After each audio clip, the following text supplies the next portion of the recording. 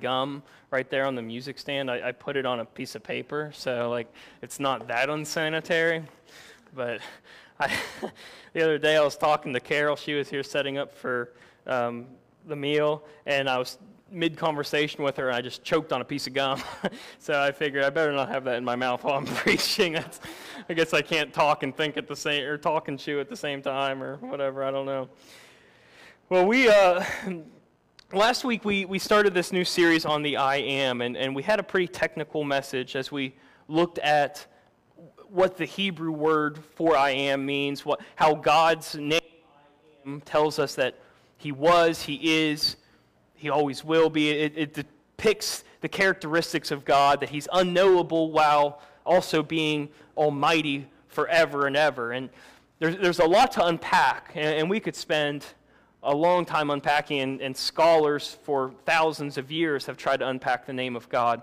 But what we see in the Gospel of John are 7 statements from Jesus where He uses the phrase, I am, and then adds something else to it. And so he's what he's doing is he's clarifying, I am the I am. He's saying, I am God. I am God incarnate, and I also, this is a part of who I am. This is a characteristic of me. This is what it means to be God. This is what you see through me. And today we're starting the first I am statement, which is in John chapter 6, and it's the I am statement, I am the bread of life. And I've really been wanting to get into this series ever since there's a preacher that I really like listening to named R.C. Sproul, and he has done a series on the I am sayings, and it really got me thinking and diving deeper into them, and so I've been really wanting to have a series spent on this, and so I'm excited to begin this and to dive a little bit deeper into who Jesus is and who He shows us that He is through these sayings. So before we get started on that, let's open up with a word of prayer first.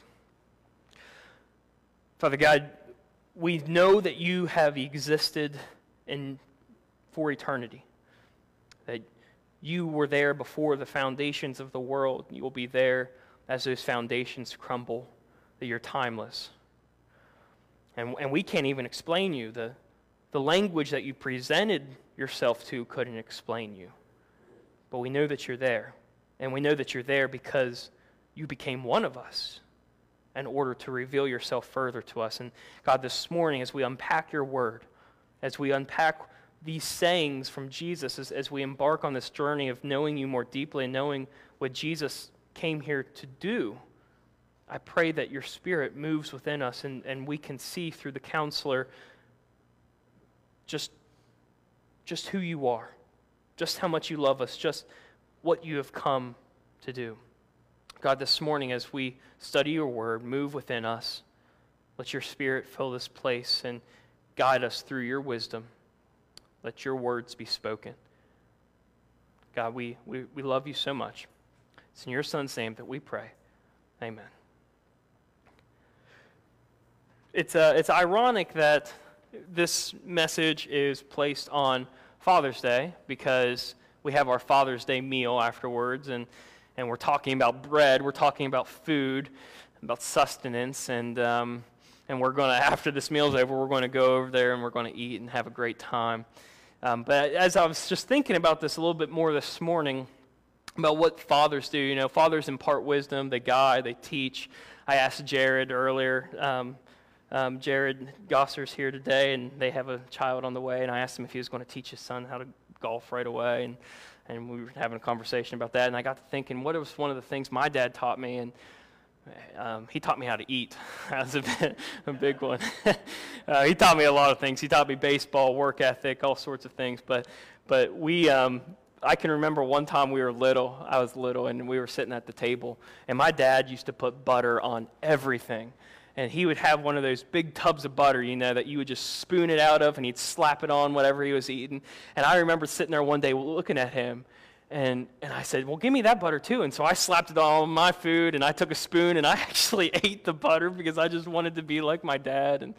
And just one of those memories that I was thinking of on this Father's Day, that we try to imitate our fathers, and I remember imitating him around the table. But there's a lot of things that take place around the table. There's a lot of things that food does for us. First of all, it brings us closer together. We're going to have this meal, and we're going to fill ourselves, and we're going to refuel ourselves with food, but we're also going to refuel ourselves with company, with fellowship, with being in one another's presence. But sometimes when we eat, instead of refueling ourselves, we do the opposite. And when I think of this, we think of food is there, it's placed so that it gives us energy. Our body breaks it down so that we can live throughout the day. Oftentimes we overeat, though, and the opposite effect happens. I remember when I was in high school and middle school, I played AAU baseball, and that season of baseball happens in the summer, and it is just so hot. I mean, it's 100 degrees, and you're out there playing 3 games in a day, and you don't really have anything to eat. You live off peanut butter sandwiches and sunflower seeds, so you're just, by the end of the day, I mean, your stomach is just about to eat itself.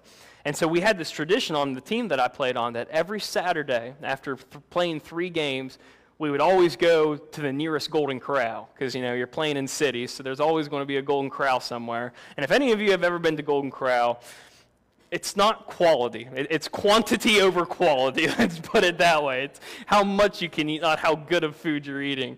And when you have a bunch of adolescent teenagers going in, just hungry as can be, you have some sights that you see around some kids that are eating. And I mean, it probably was 95% of the time I would go in there and I would eat and eat and eat and eat, and then I would just make myself sick, so sick that the next day when I'm back out in the 100-degree heat playing baseball, I'm still sick and I just want to throw up because I ate so much the night previous. And the reason I bring that up is because food at its core is meant to sustain us. It's meant to give us energy. It's meant to refuel us and kind of set us back on when we start wearing down, when we start breaking down. We're supposed to eat and gain sustenance. We're supposed to gain calories so that our body, when we burn the energy, we burn the calories, and we can keep moving on. It's a cycle. It's supposed to sustain us.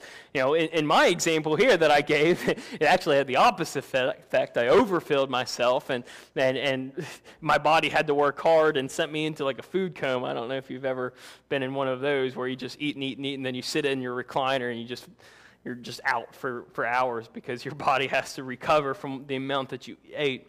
But today what we're looking at is we're seeing food as pure sustenance. This example that Jesus gives, he says, I am the bread of life.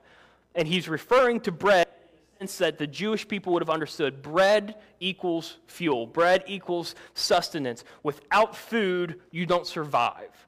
And we'll see that here in a second with the miracle that goes along with Jesus' statement that bread, food, equals sustenance. But the question is, how does this statement, how does bread, we can easily see from a biological way that food makes us survive, but how does bread work in a spiritual way? What is Jesus saying that he is the bread of spiritual life? How does bread equate to spiritual food? And that's the question that we're going to be addressing. And to address this question, before we turn to Jesus' statement in John 22, in that section, we have to first look at the 2 miracles that precede it. The 2 miracles that precede it, specifically the feeding of the 5,000 and Jesus walking on water. And the reason we have to look at this is because this is a narrative that ties directly together. It covers the course of a couple days. Jesus is with his disciples, and he's been teaching them, and he goes up on a mountain, and he's teaching them from this mountain, which is a regular occurrence that he does. And he's already beginning to gain notoriety.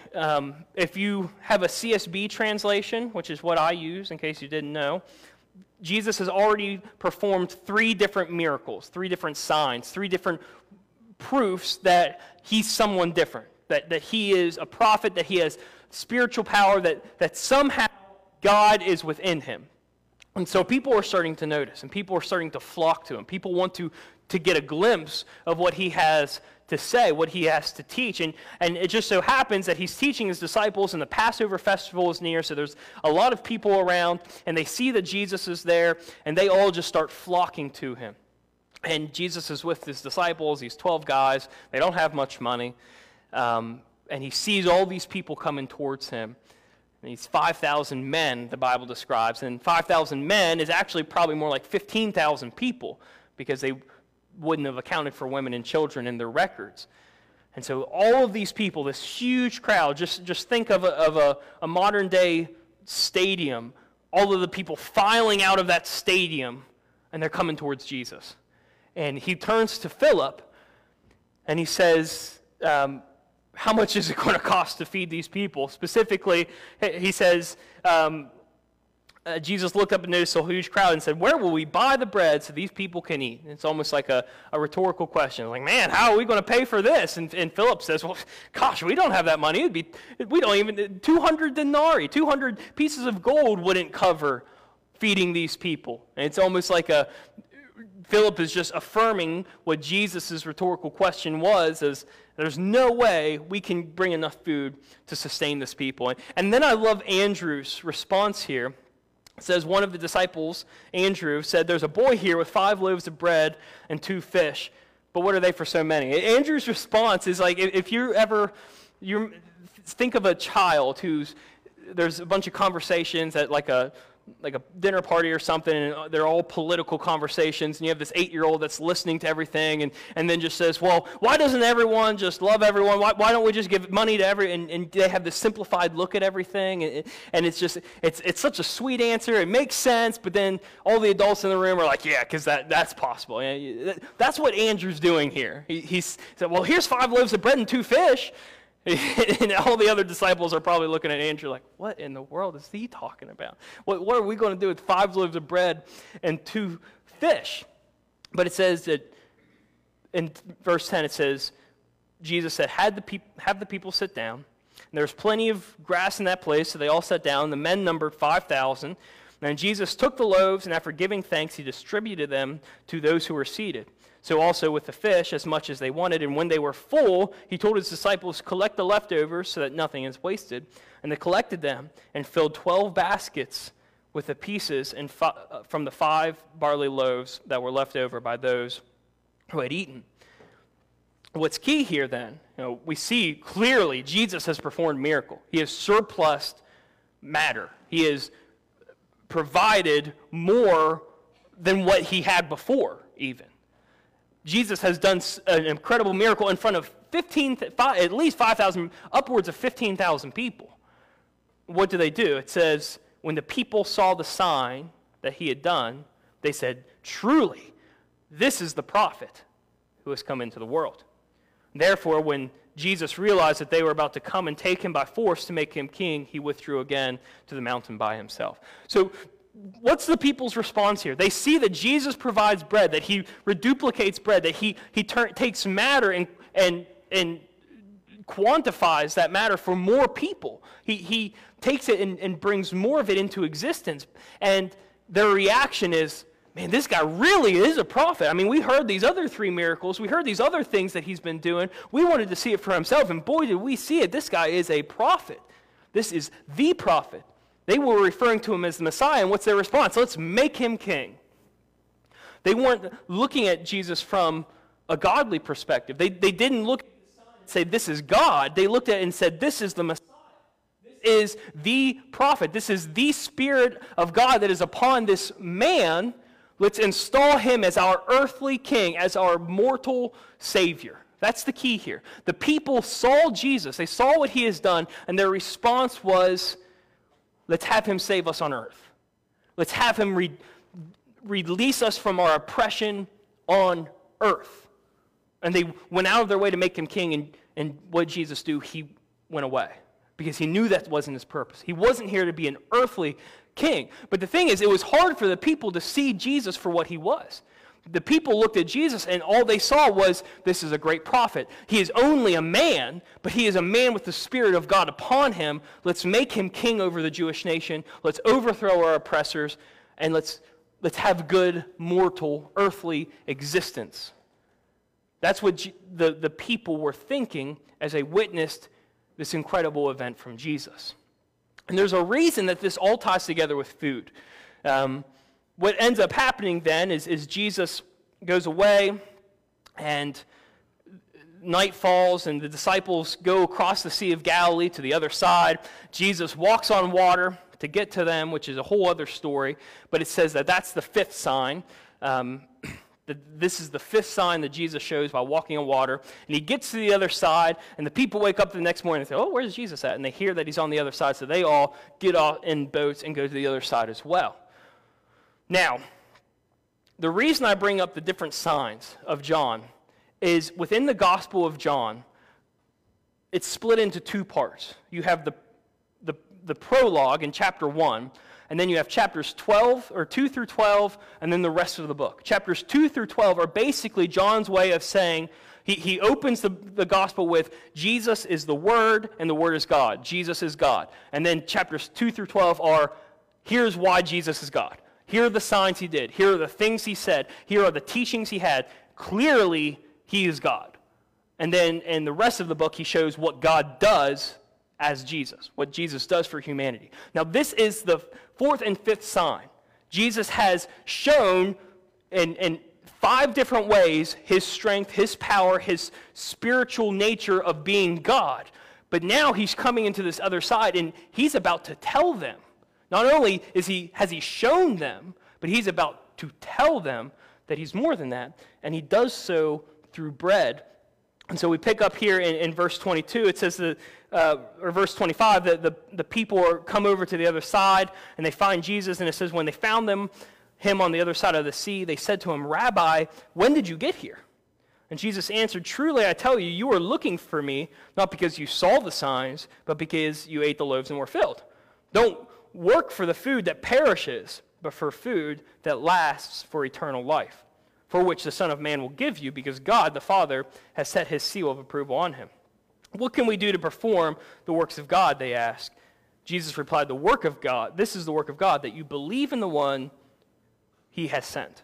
Okay, so Jesus is setting up this statement now. He's saying, you have followed me because you have saw what I've done. You ate my food. You participated in this miracle, and you are just amazed by it, and so you're following me right now. But that is nothing compared to what I'm about to tell you. And what I'm about to tell you, if you really want to be a part of the work of God, you have to believe what I'm about to tell you. I'm about to give you the ultimate sign. I'm about to give you the ultimate bread. I'm about to fill you ultimately.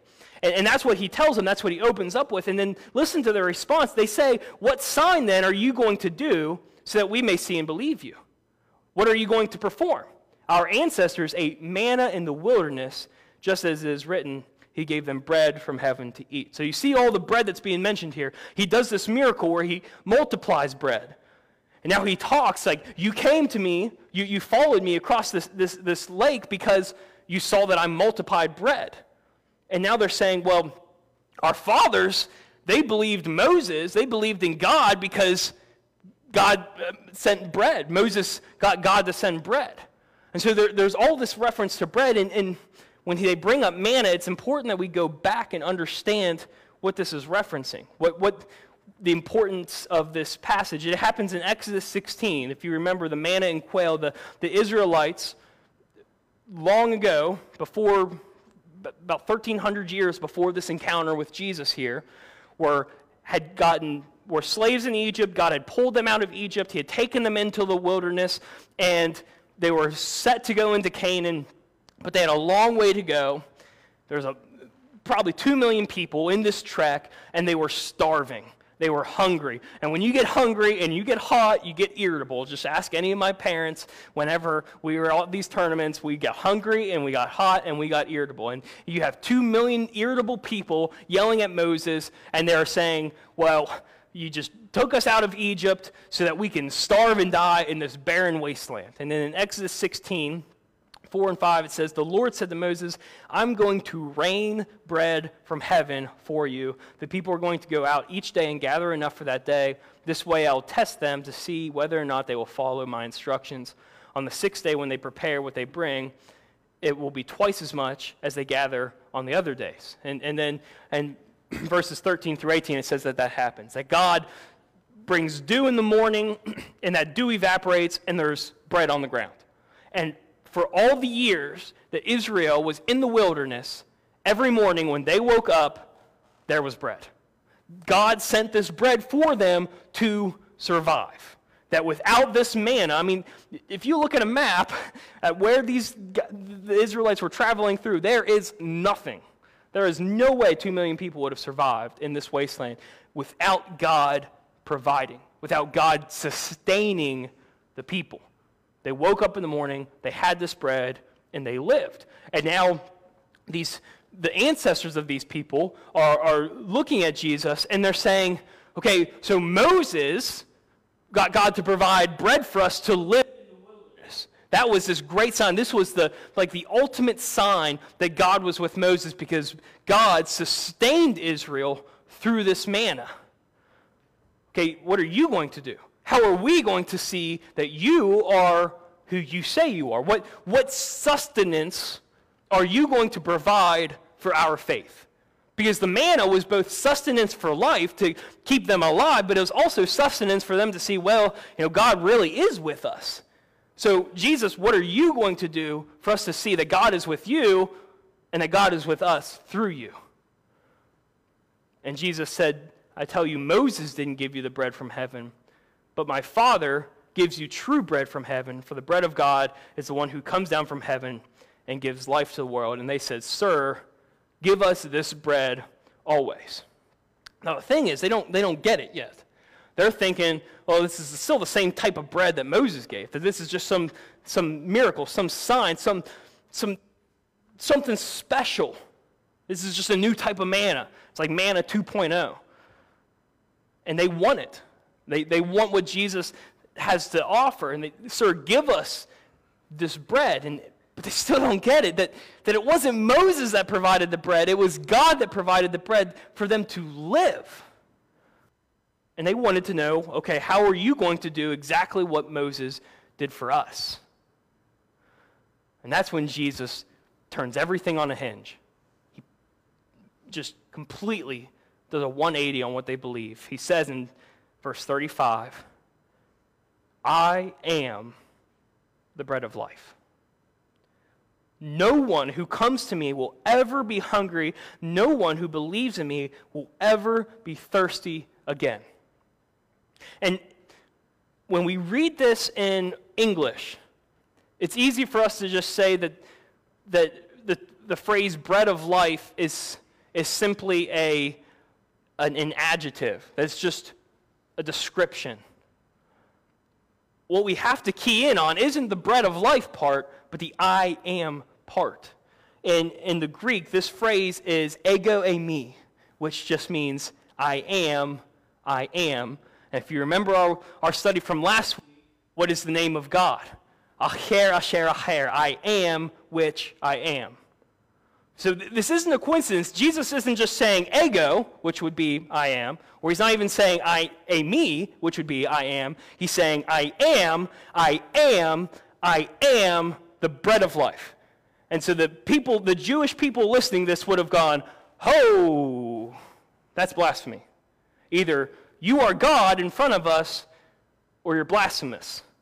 Because even in what's called the Septuagint, it's the Greek translation of the Hebrew Scriptures, the word ego eimi, the phrase ego eimi, is exactly what was placed in the text we read last week of the name of God. So this Greek-speaking world that Jesus is addressing, when Jesus says ego eimi, they would have instantly heard that and said, you just called yourself God. You just called yourself God. Either you are God or you are blasphemous. But what's he going to say? He says, I am the I am, and I am the bread of life. And if you come to me, I'm not just going to sustain you in the wilderness. I'm not just going to give you bread so that you can live a long and happy life here on earth. But when you come to me, no one will be hungry. And no one who believes in me will ever be thirsty again. And so that's enough for them to think, okay, what does that mean? What are you talking about that we won't be hungry? What are you talking about that we won't be thirsty again? I'll eat. Even yesterday, Jesus, when I ate that barley bread you gave me, I went home that night and I had a midnight snack. I was still hungry later that evening. So obviously what you're saying isn't exactly true. So how are you going to feed me and me not ever get hungry again? Well, Jesus elaborates. It says, therefore the Jews started complaining about him because he said, I am the bread that came down from heaven. And they were saying, isn't this Jesus, son of Joseph, whose father and mother we know? How can he now say, I've come down from heaven? So they're saying, how can this actually be God? We know his parents. How can this actually be God? What is he talking about? How is he going to give us bread that makes us never go hungry again? And it says, Jesus answered them, stop complaining among yourselves. No one can come to me unless the Father who sent me draws him, and I will raise him up on the last day. It's written in the prophets, and they will all be taught by God. And everyone who has listened to and learned from the Father comes to me, not that anyone has seen the Father except the one who is sent from God. He has seen the Father. And truly, I tell you, anyone who believes has eternal life. I am the bread of life. Your ancestors ate manna in the wilderness, and they still died. This is the bread that comes down from heaven, so that anyone may eat of it and not die. I am the living bread that came down from heaven. If anyone eats of this bread, he will live forever. The bread that I will give for life of the world is my flesh. So Jesus explains it. I'm not talking about literal bread, guys. I'm saying when you believe in the one who sent me, this is what I said before. The sign that you need to follow, the work of God that you need to follow is that you believe in me. And when you believe in me, you get sustenance for eternity. It's not just bread. It's not just fish. It's not manna. It's not quail. It is eternal life through me. Because I know the Father. Because I am the I am.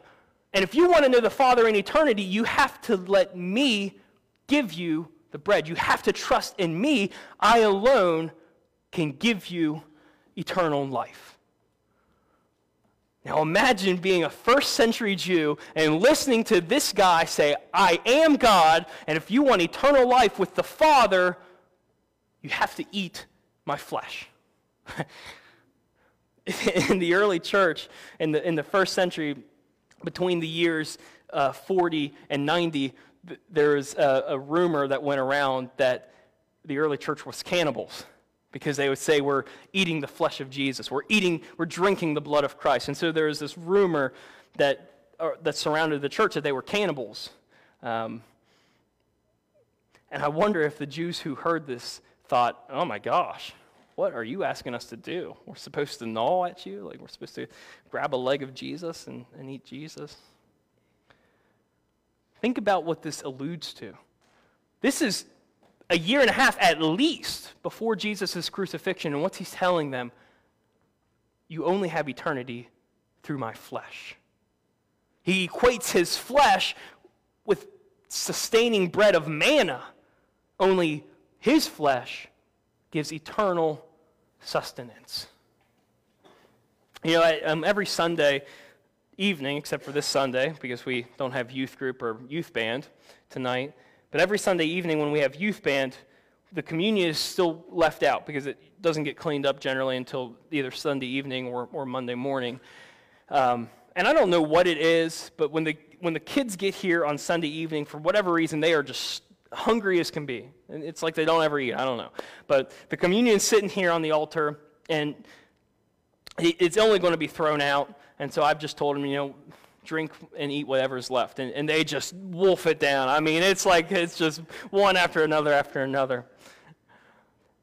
When we come together and we eat communion, we're doing it because we're remembering that Jesus' flesh is our eternal sustenance. And the kids come and do it at the end of the day. They're doing it because they're hungry and they need some mortal sustenance. But there's a difference between the two. Now, this example that I'm giving here is to show, this is just bread and juice. And it tastes good. Some of you don't like the new communion strips, but, it's there as food for our bodies.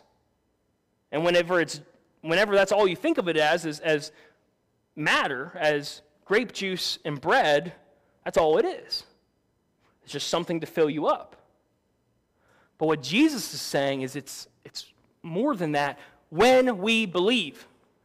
You can take communion. If you don't believe in Jesus, all you're doing is getting a little snack before lunch.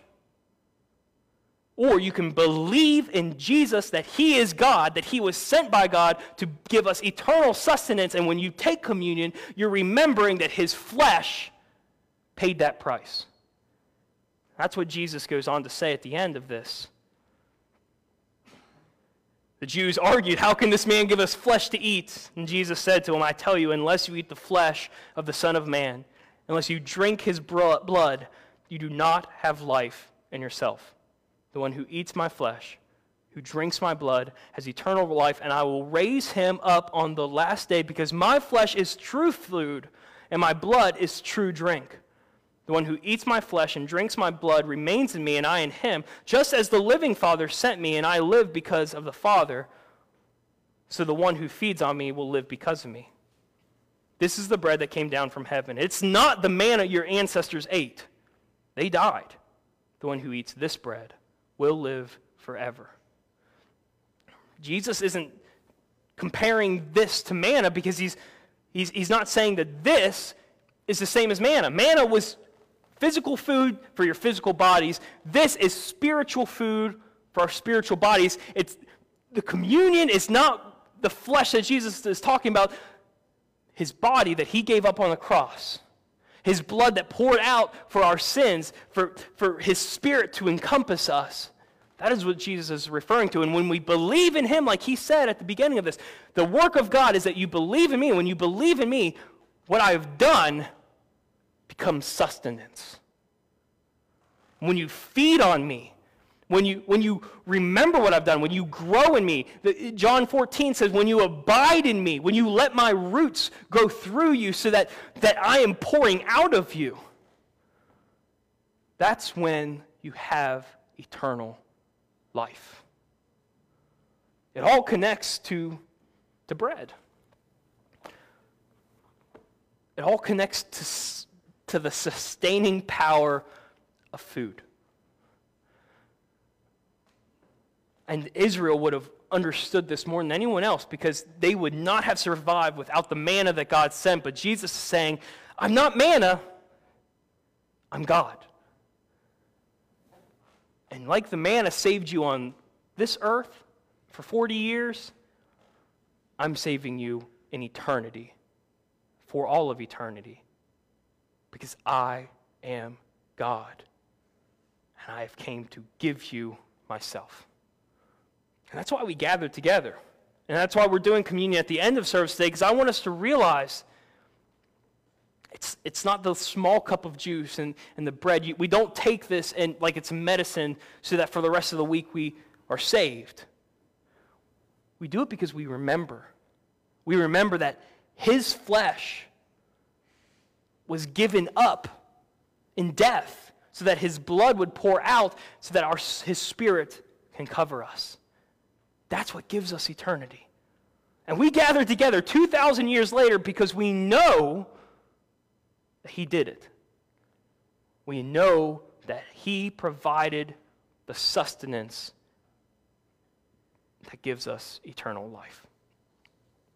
So here in a second, we're going to have a time of worship. We're going to do one more song, How Deep the Father's Love for Us.